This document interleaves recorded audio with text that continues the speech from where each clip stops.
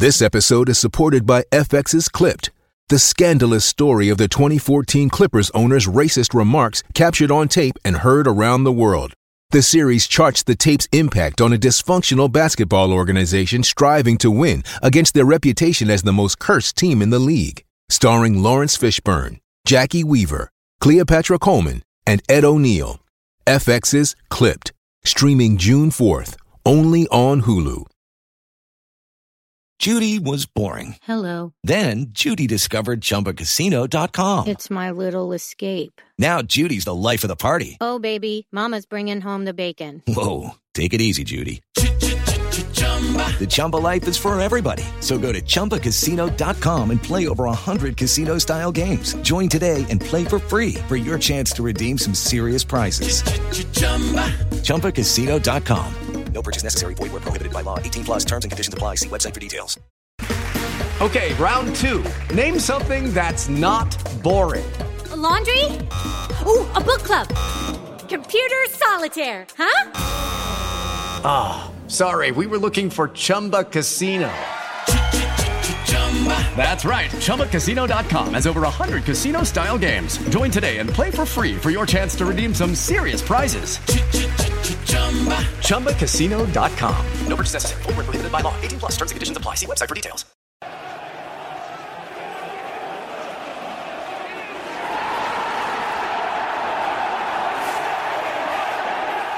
Yes, people, what's going on? Welcome to Uncensored.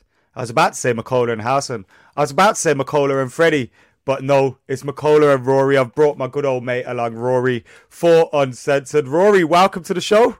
Mate, I'm honoured to be here. Thank you for having me. Thank you for joining us, man. Like I was thinking, who can I get on Uncensored this week? Obviously, it's always been a United fan, but I thought it doesn't have to be a United fan this week. I could bring in one of my good mates. We can have a little chat. Obviously, it was made even better by the results yesterday, for me anyway. But it's just good to be able to have you on here and we can chat about whatever we want. So basically, I've been told we have to talk about the Champions League. But because it's uncensored, if the conversation goes wherever we want it to go, that's fine. We can just carry on talking about that. So and the nice people freedom know. There. Yeah, because we do videos, that are titled like why Manchester United are the greatest team in the world or the most rubbish team in the world. And then we end up talking about like our days in school or like old stuff. So we made a show where we're allowed to do that. Do you get me? Like, yeah. And people can't complain. Exciting news, our friends over at Manscaped have just launched their 4th generation performance package, and that includes the Lawnmower 4.0. 4.0? That's right, the Lawnmower 4.0, which includes a 7,000 RPM motor to take care of your spuds when you need it most. Make sure you join 2 million men who trust Manscaped, and you can do that by going to manscaped.com and getting 20% off and free shipping using the code Paddock20. We've all had it where you're trying to trim downstairs, you've got a big date coming up, it's your Valentine's, it's the anniversary, you need to look spick and span down there. But what happens? You end up using your mum's hair scissors, you end up trying to do something weird, getting a blowtorch out of the shed, using an axe that your dad uses to chop wood for the fire. None of that's going to work. You're going to cut yourself, you're going to nick yourself. We've all been there, using the scissors to try and go around your balls like some sort of weird stencil. It's not going to work. You're going to nick them, and you're going to really regret ever trying to make it a DIY job. That's where Manscaped comes in. Look at this. This, quite simply put, is the greatest device in trimming your pubes that has ever existed. It's a Lawnmower 4.0. It's got a 7,000 RPM motor, and the best thing about it is the anti-nick technology. You can see that there. Anti-nick technology, right? What that means is that you're not going to catch your spuds when you're trying to clean up in your trousers. Make sure you check out Manscaped. Again, it's not just this. They've got this, the Crop Reviver. This is what you put on. You're going straight out after work. It's in your work bag. Let me just nip to the toilet. Let me just freshen up. You got this bad boy, the Crop Preserver, straight out of the shower, pop it on. Deodorant for under the arms, Crop Preserver for under the garms. You know what I mean? You know it is. And one of the best things about the Lawn Mower 4.0 is that it's waterproof. So you can do it in the shower, you can do it over the sink, you can do it at a public pool if you really want to. You might get kicked out, but you can do it there. That's the thing. Shave your pubes out in the rain if you want to.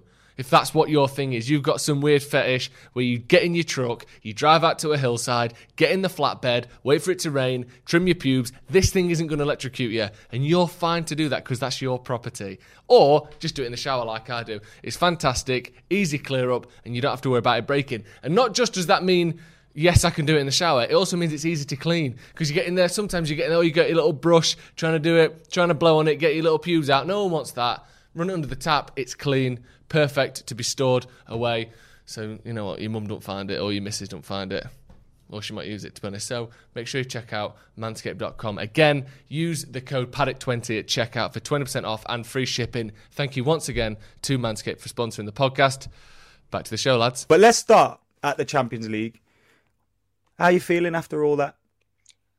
Well, for Chelsea, obviously, it was a really bad night, and it's compounded by the fact that we had a really bad day against City. So it's kind of 2 in a row, and you know how these things have a tendency to manifest. Once you get 2, the best teams, good teams, don't lose 3 in a row. So Chelsea now going into the game against Southampton, all of a sudden that becomes a must-win, all eyes on it, a potential banana skin. So I'm a little bit worried. I'm not worried for our progression in Europe, but I'm a little bit worried about the way that we're playing at the moment. But I mean, that's completely different to the way that you're getting on, isn't it? What an amazing night for you. That's for me. I've seen some of the reaction on social media, and I just don't get it, Ad. I just don't get it. I just don't understand how you aren't over the moon with that. Yeah, I mean, I personally was on cloud 9 walking out of Old Trafford. I've been to games against Villarreal on a number of occasions, and it's always been 0-0 at Old Trafford. So even the fact that there was a couple of goals was just a bonus. But when you win, and you win in the last minute, nothing gets better.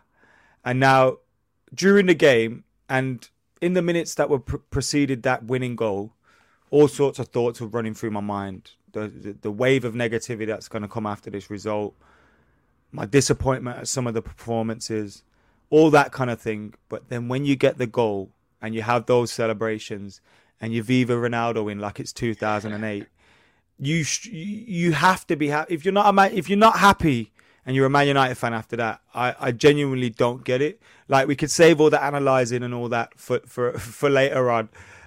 Immediately walking out of there, I was bouncing out. It was amazing. Champions League nights back at Old Trafford, it's what you want. I agree. And it was an important win. Well, it was a must win. That's the thing. It was a must win because of the dodgy result that you had at Young Boys. It became a must win game, and you won it. And you won it in the most glorious way. Like, I sometimes think that I approach football in a different way to a lot of people. Certainly, a lot of people on social media. But the way that you won that game, for me, that's the best possible way. You've won a game. You've stolen a game in the last minute with one of your best players ever scoring a really good goal. Like, that's not far off a spectacular goal, by the way. It wasn't easy. I mean, there was an element of fortune, there was an element of desperation, but there was also an element of brilliance. And the way that he pinged it in, the second that hit the back of the net, I was so envious of you, directly you, because you're my mate who I know's at the game. I know that you're there in the Stretford end. And the second that was struck by Cristiano Ronaldo, that's the buzz. And for me, that's what football's about. We're chasing the buzz. And a last-minute winner in Europe, how's anyone got the audacity to complain about that? Yeah, it's remarkable. And you've summed it up really well. Like, just being in the Stretford end, that's what those moments are all about. Do you know what I mean? And like, it don't get better. But obviously, it was a great performance, and that's true as well. But when Ronaldo scores in the last minute, that's what moments are made of. And we really did need that win, because if you don't win that, you're bottom of the group. You know, you've got Atalanta back to back. You got Villarreal away to come. It looks like they've got your number because you can't beat them 5 games, 6 games on a spin. And I would have found it. Ronaldo said after the game, if we didn't win here, it's looking difficult to go through. And I kind of thought, even with 12 points to play for, is right, because the position we would have found ourselves in would have been disastrous. So I think it was relief, joy, Ronaldo's back at home in front of the floodlights. Like, it was a mixture of everything. And I had this horrible fear that we were going to take Ronaldo into the Europa League. Could you imagine that? Oh. Yeah, I know that'd be a crime. And I do know what you mean. And look, the progression in these competitions is often done on the smallest of margins. And the fact that, like, I think if you were a Villarreal fan last night, you would have been disappointed with a draw, let alone a defeat. You would have been disappointed with a draw. They had so many chances, you know. Did you watch the full game? Yeah. I saw the highlights, but I saw all the chances. Yeah. So the highlights would in the first half would have been predominantly their chances. I think Ronaldo had a headed chance, but apart from that, it was basically De Gea saving our bacon every single time. And let's talk about De Gea, because he has shown some balls. Like, it was Villarreal last season where it looked like the writing was on the wall for him. Yeah. Europa League final, he misses the penalty. I don't blame him for missing a penalty as a goalkeeper. I don't expect my goalkeeper to score penalties, but he hadn't saved one. Like, if you're taking that many penalties against you, I expect one to be saved when you're David De Gea. After all the talk about Dean Henderson, after everything that had preceded it, it looked like he was done at United. And I was one of very few that was like, please just stick with him, because there's still a goalkeeper in there. And I thought getting a centre-back in front of him that he can trust will help him, give him confidence. And to be honest, maybe I didn't expect this. I didn't expect him to be this good straight away. I expected him to reclaim his spot eventually, but I probably didn't expect him to be this good. I probably didn't expect him to be this good, but I also would agree with you. I mean, you made the point valiantly and very articulately, consistently, that people were getting carried away with Henderson. Like, David De Gea was one of the best goalkeepers in the world, arguably the best goalkeeper in the world, in very recent memory. So don't disregard him. Don't disregard him for somebody who's had a good year at Sheffield United. You know, that's not being disrespectful to Henderson, but there are levels, and the level between the two is very different. But what happened yesterday is why the reason Manchester United won the game is because you have a world-class player at one end of the pitch and you have a world-class player at the other end of the pitch, and they combined to win you the game. David De Gea kept you in it. Cristiano Ronaldo won it for you.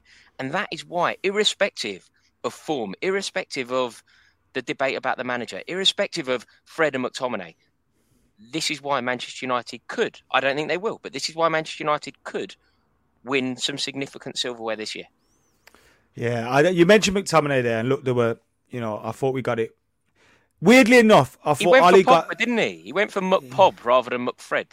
No, but I thought McTominay was... We played a 4-3-3 yesterday. I've been crying out for a 4-3-3, but it showed you why we don't play it, because McTominay isn't good enough on his own as that holding midfielder. He wasn't showing for the ball. He wasn't asking for it. He wasn't...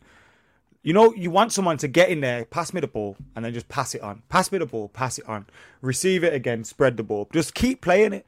And Etienne Capoue at the other end, where was he recently? Watford or something like that? Like, he was at Tottenham, I think, a long time ago. Tottenham and Watford, he was there recently. He's 33 years old. All right, he's playing for Villarreal. He's resurrected his career somewhat. But, like, he was bossing it in there, and I just thought... McTominay looked lost in there. So I understand why he doesn't play the 4-3-3 more often. But then I thought his substitutes initially were wrong. I got ridiculed in my review for saying I thought his substitutes were wrong and then praising his substitutes.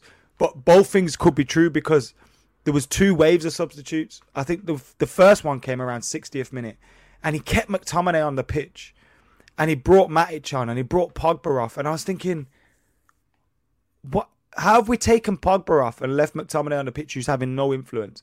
And then, obviously, he got it right in the 89th minute, but I felt that Lingard substitution maybe should have come early. And Fred, for as much as I've ridiculed this guy, and as bad as I think he is at times, he never shies away. And unfortunately, yesterday, I thought McTominay shied away. And look, I can't blame him. He's not that player. He's a good option in central midfield, box to box, squad player. He's not a Champions League number 6 sitting in there and bossing it, and that's what we were crying out for. But I thought Oli initially got it wrong, and then he got it right towards the end. So you have to give him credit for that. But also, I agree. I agree. I look, I've actually been over Ole Gunnar Solskjaer's tenure at Manchester United. I've actually been largely in favour. I've been generally, in terms of the majority of the time he's been there, very complimentary. However, the line in the sand came for me at Villarreal. Manchester United, the biggest club in the world, bigger than a football club, an institution. They don't lose to Villarreal. And the events that happened in Gdansk were the moments where I said, this isn't right. And since then, I have been on his case. And I intend to be, every time he displays and gives me an opportunity to be. However, it's a meritocracy. When he gets it right, it's important that we acknowledge that. And whether you think that the decisions made throughout, perhaps some of them were slightly questionable, perhaps some of them were slightly wrong, mate, you've won a game in the most exhilarating of circumstances. You are now in pole position to qualify. You will qualify. I believe that it's the kind of result that will galvanise the team. You'll use it as a springboard to continue. And those are the kind of results. In a way, it's actually better to win the way that you did. In terms of what it means for Manchester United. Manchester United, the club that I grew up with, were a club that would never say die. They would fight until the very last kick of the game, and generally speaking, they would pull it out the bag. It gives the team a belief. It gives the team a genuine belief that they're never beaten. So the fact that you won in those circumstances, with Ronaldo scoring, I think it's perfect. I understand that people who like heat maps and people who like passing stats and whatever, they won't like it. They'll be livid, in fact. In fact, they'll probably be asking for the manager's head now, which is just I've seen a few nonsense tweets like, how did it feel like we lost and that? And I'm like, what? Like, mate, what? Mate, you weren't to give me the Ronaldo. What are you doing? Whether you were in the Stretford End or whether you were in a Man United supporters group in Bali, you must have gone potty when that goal went in. Yeah. And trust me, they did. That is the only thing that really matters, isn't it? And look, the biggest compliment I can pay to Solskjaer and the biggest statement I can make regarding Manchester United in Europe, I think you qualify now. And I didn't necessarily think you would have done before the game. So that's how big a result it is. It was a worrying time. And look, I fully hear that Ollie is, and like you said, people are on his case. And maybe rightly so, because a club such as United shouldn't be struggling to qualify from their Champions League group. Shouldn't be getting knocked out of the cups early and those things. You shouldn't be losing to Villa at home. But at the same time, like, he's got the opportunity now to with this team to prove something. And look, he's not going to win a trophy in September, but the next couple of months are massive for us. So I don't quite feel we've qualified yet. I still think this doubleheader's big. The Atalanta are probably the strongest team in the group. No disrespect to Villarreal and Young Boys, but I don't think we're qualified yet. But I do always feel like this. We need to use it as a springboard. We need to beat Everton because we've got some big fixtures after that. And a bad run. I was dreading the negativity yesterday. I hate it, man. I hate it. I want to be good vibes only. Anyway, let's move on from that. Look, I don't want to get too serious on it because I genuinely don't think it's that big of a deal.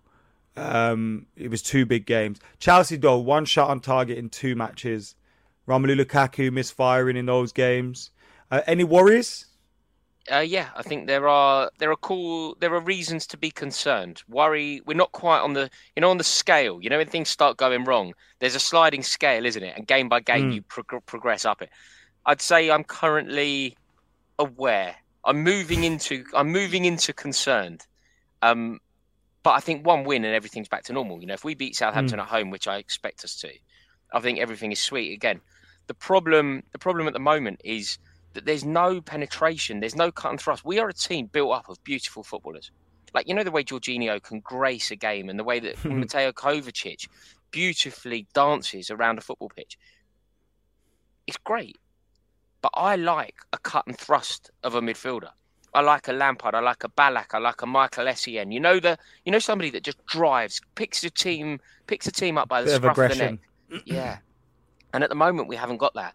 And do you know what's happened in these past 2 games? The 2 games, City and Juve, 2 top teams, obviously. But what's happened in those games?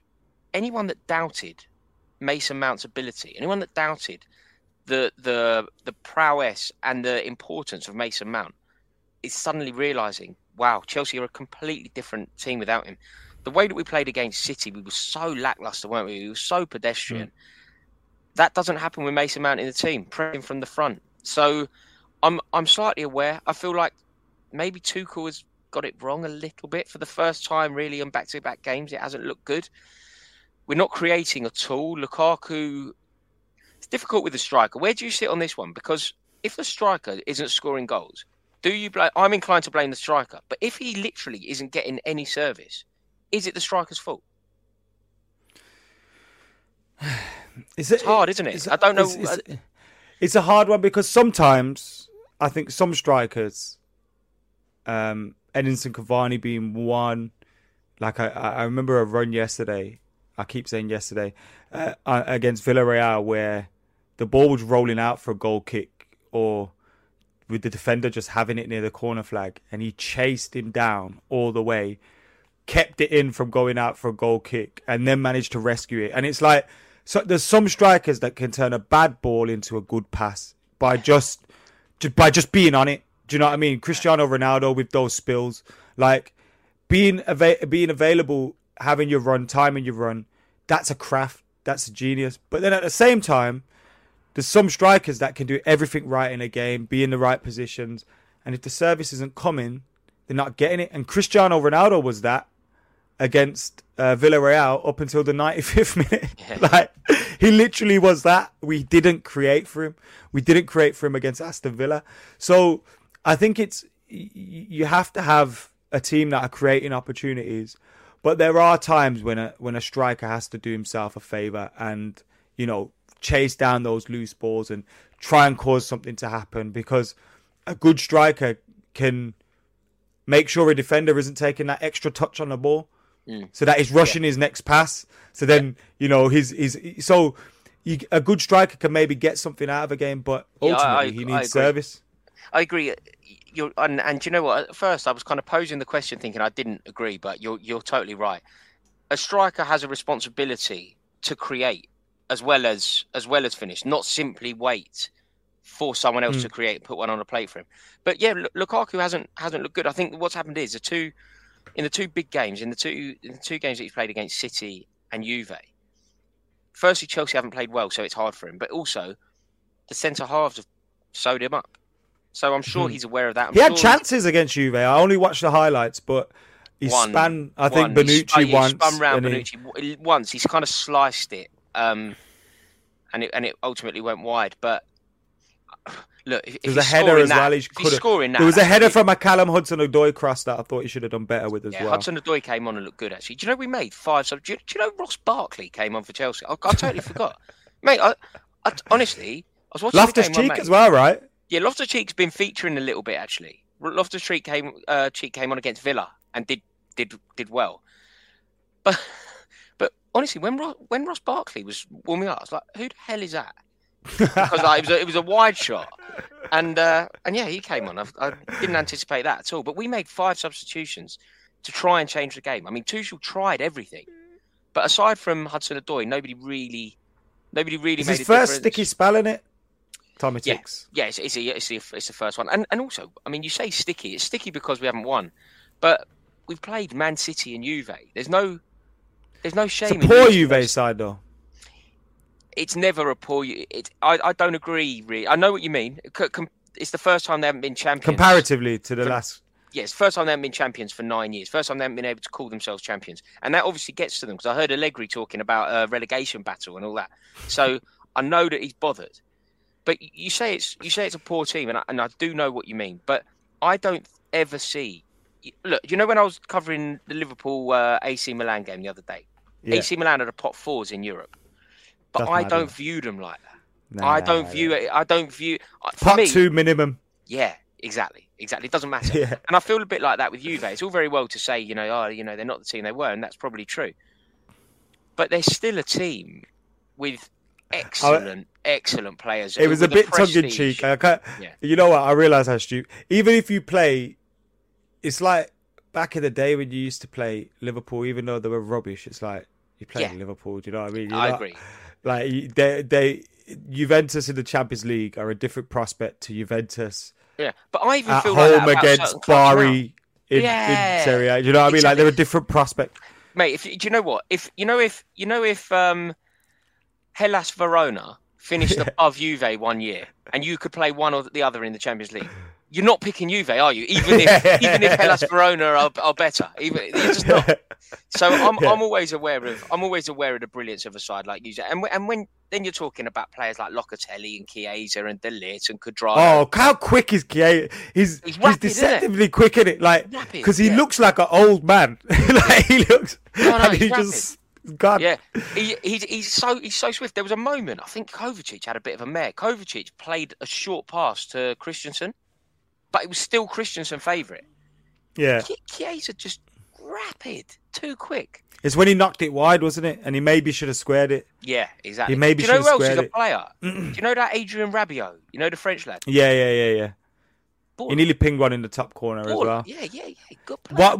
What that reminded me of actually was, because they scored in 10 seconds in the second half, it reminded me of Del Piero scoring inside 26 seconds at Old Trafford. Was that the year? Was that the year? 3-2. No. They beat us. Sorry, we beat them 3-2. I think that's 95, 96. I was at the game. 95, 96. Right. Or 96, 96. Because obviously, the one when a Man United fan brings up Juventus, I just always assume they're going to be talking about the game, the Roy Keane game. It was 97. 97. Del Piero scored after 26 seconds. And then Sheringham, Scholes, Giggs scored, and Zidane scored. Can you remember the fastest goal you've ever seen? That's probably it. Is it? Do you know what my one was? I saw Luis Saha score against us in the FA Cup final for it must have been for Everton. I can't remember. How quick was it? But I think it was like 10 seconds. Honestly, I think it was like 10 seconds. Because I was walking down the aisle. I wasn't even in my seat. I'd missed the bide with me and all that. I was gutted. There was a goal. There was a goal, and I actually think it got goal of the season that year. Antonio Valencia scored for United, and I was still walking up the stairs. Yeah, it's annoying. Because there was a big queue in that. How quick was that goal? Let me just check. Like, it was a great goal as well. I'm sure it got goal of the season and I missed it. But it was like inside the first, we battered Everton 4-0, so I got to see more goals. But I remember Antonio Valencia volley pinged it in. That pinger. What's the best one you've ever seen? Have you got like a goal that you were there for that you were just like, okay, the one that I find myself referring to a lot is Paul Scholes at Villa Park. The volley. Yeah, like that is. And were you in the ground? Were you there? Yeah, I was in the ground. Funnily enough, before I did YouTube, I used to have a YouTube account called MUFC Ads, which was like just for commenting and stuff. But then you've seen like that Twitter thread I've done of. Was it ADZ? Like, yeah. That's so cool, man. You're so cool. I'm so cool. You've seen the Twitter thread of pictures that I've done, innit? Yeah, it's like, brilliant.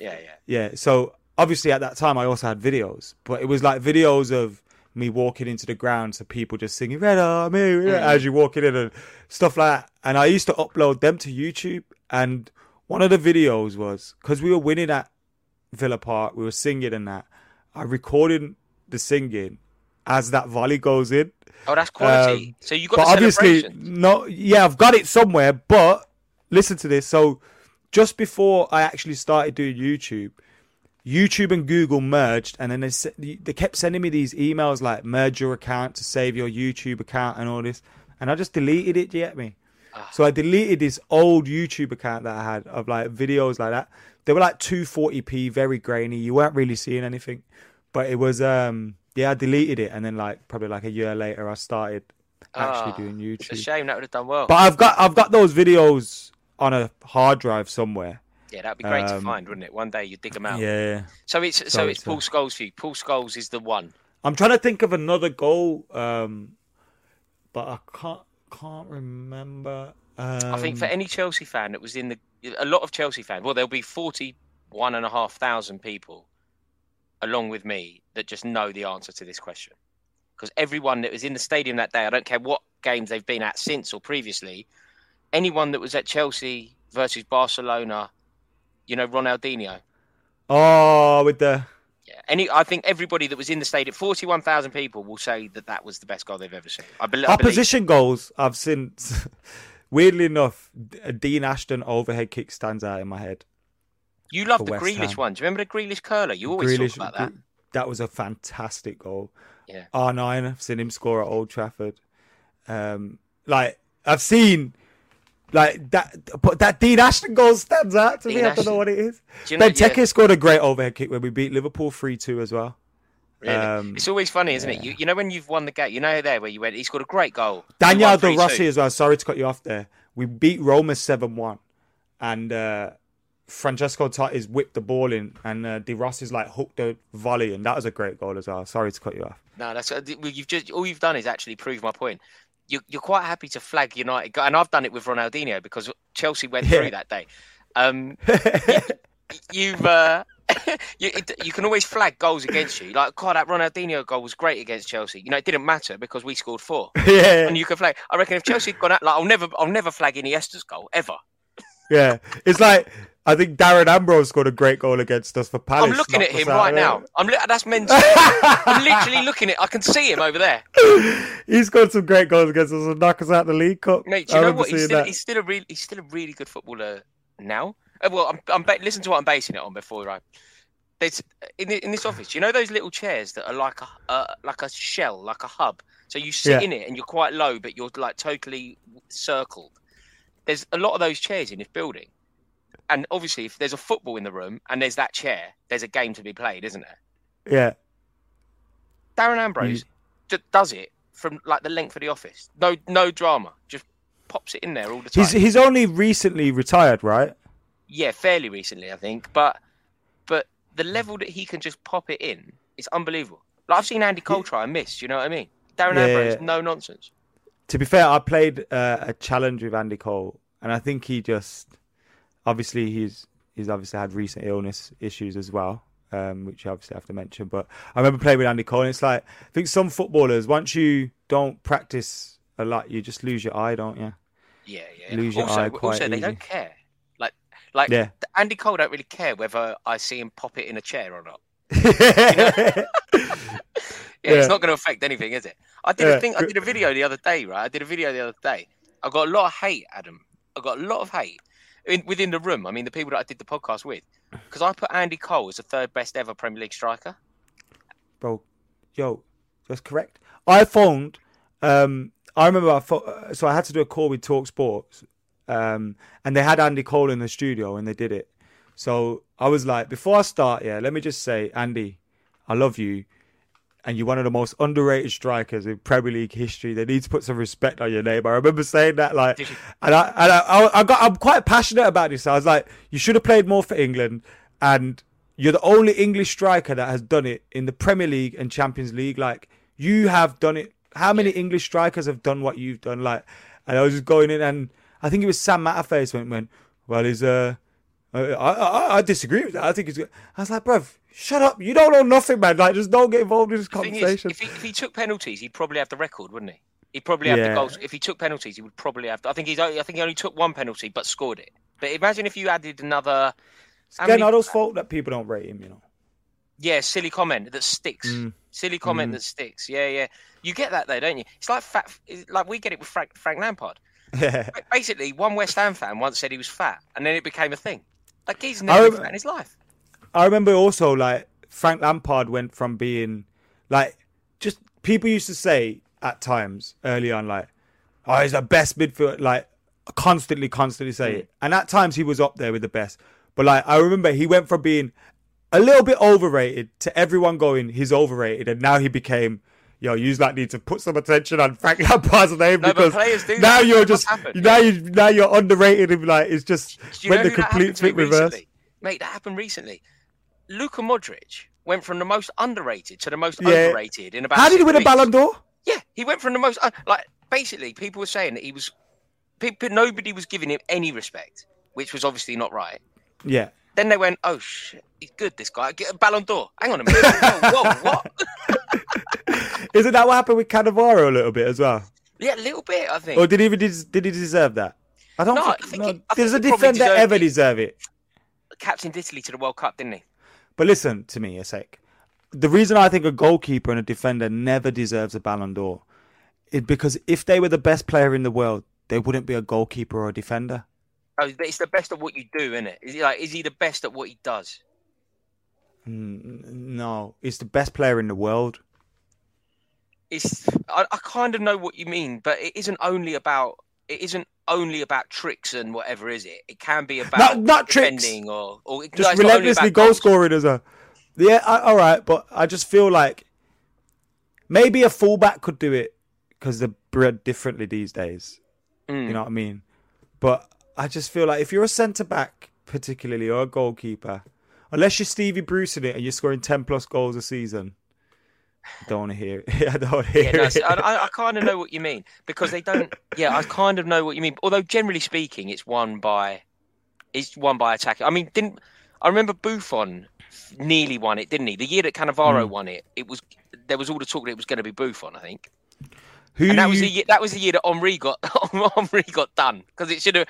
Henry finished third that year, I think, and Cannavaro and Buffon above him. So maybe that's a good thing, just to rattle Arsenal fans.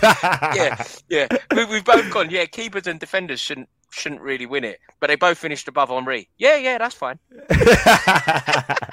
Who do you think's the best player to never have won it? So you got Maldini, Raul, Henry, Xavi. I mean, do you know what? I think that there are certain players that probably would have deserved it.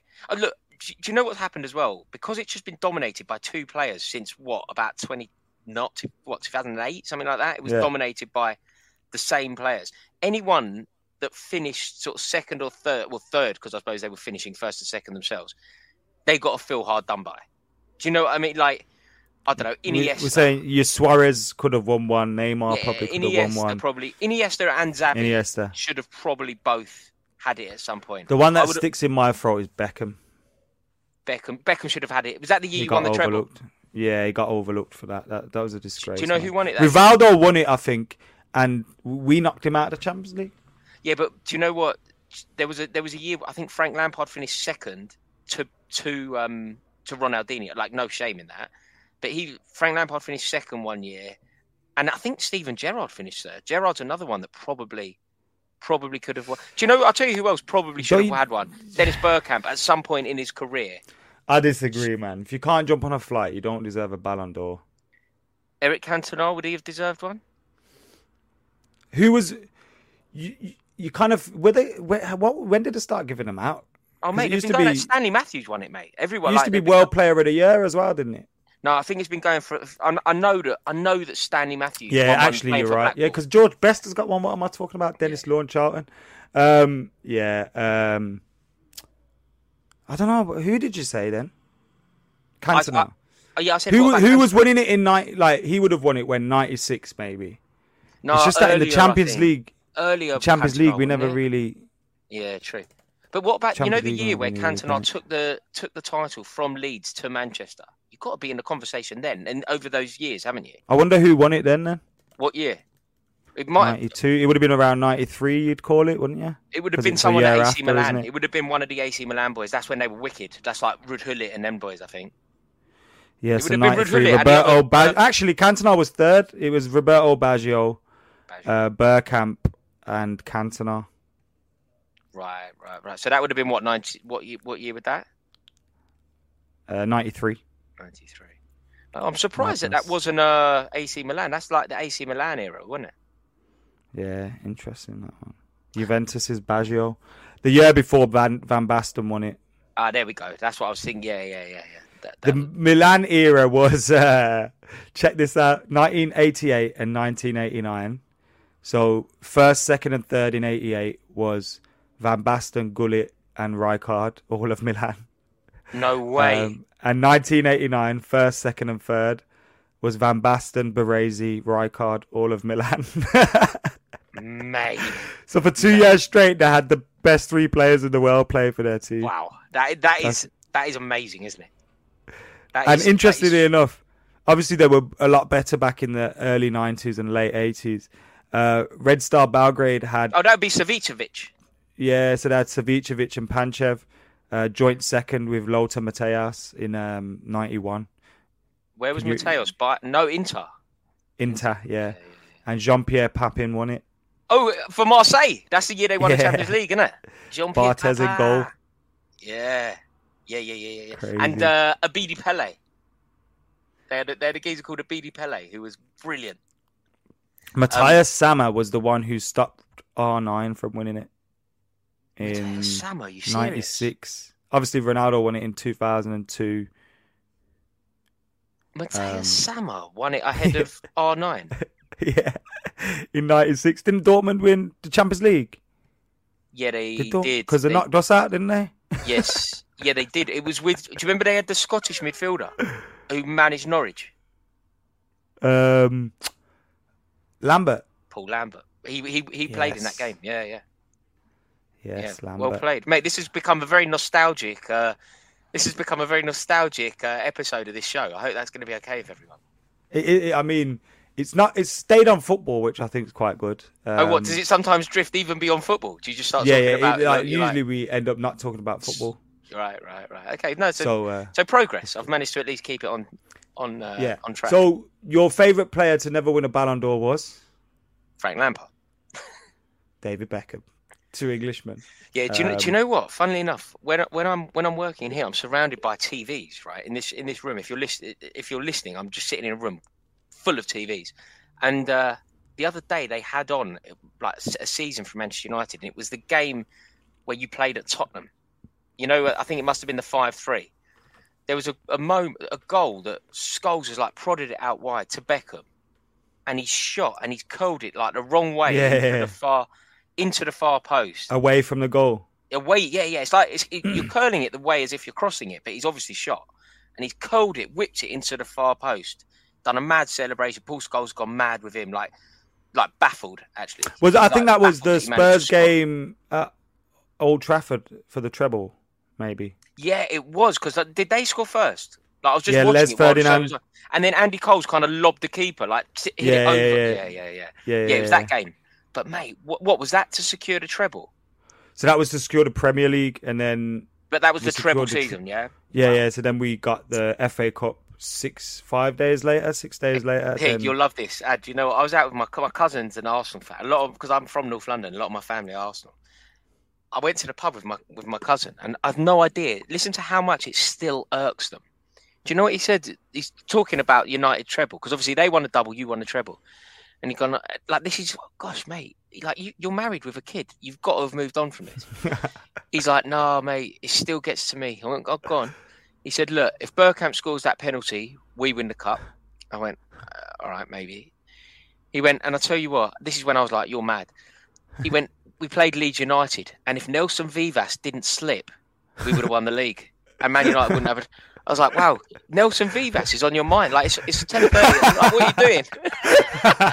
He's like, we played Leeds United, Nelson Vivas slipped, and that's where it all went wrong. So I was like, you're going to have to let this go. And in a roundabout way, from the start of the show to the end of the show, we were talking about kind of people on Twitter at the start, weren't we? And when you see people bitching and moaning a lot and like taking slide digs at United, it's because of that.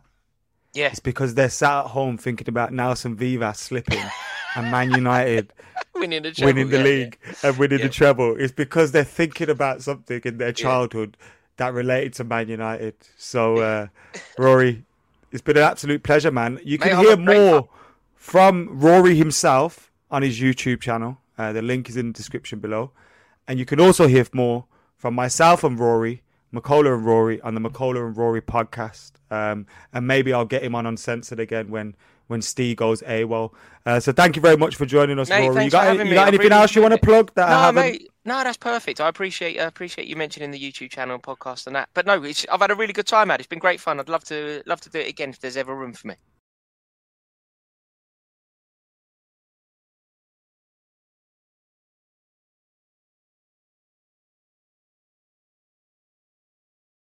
Sports Social Podcast Network. It is Ryan here, and I have a question for you. What do you do when you win? Like, are you a fist pumper, a woohooer, a hand clapper, a high fiver? I kind of like the high five, but if you want to hone in on those winning moves, check out Chumba Casino. At ChumbaCasino.com, choose from hundreds of social casino-style games for your chance to redeem serious cash prizes. There are new game releases weekly, plus free daily bonuses, so don't wait. Start having the most fun ever at ChumbaCasino.com. No purchase necessary. VGW. Void where prohibited by law. See terms and conditions. 18+.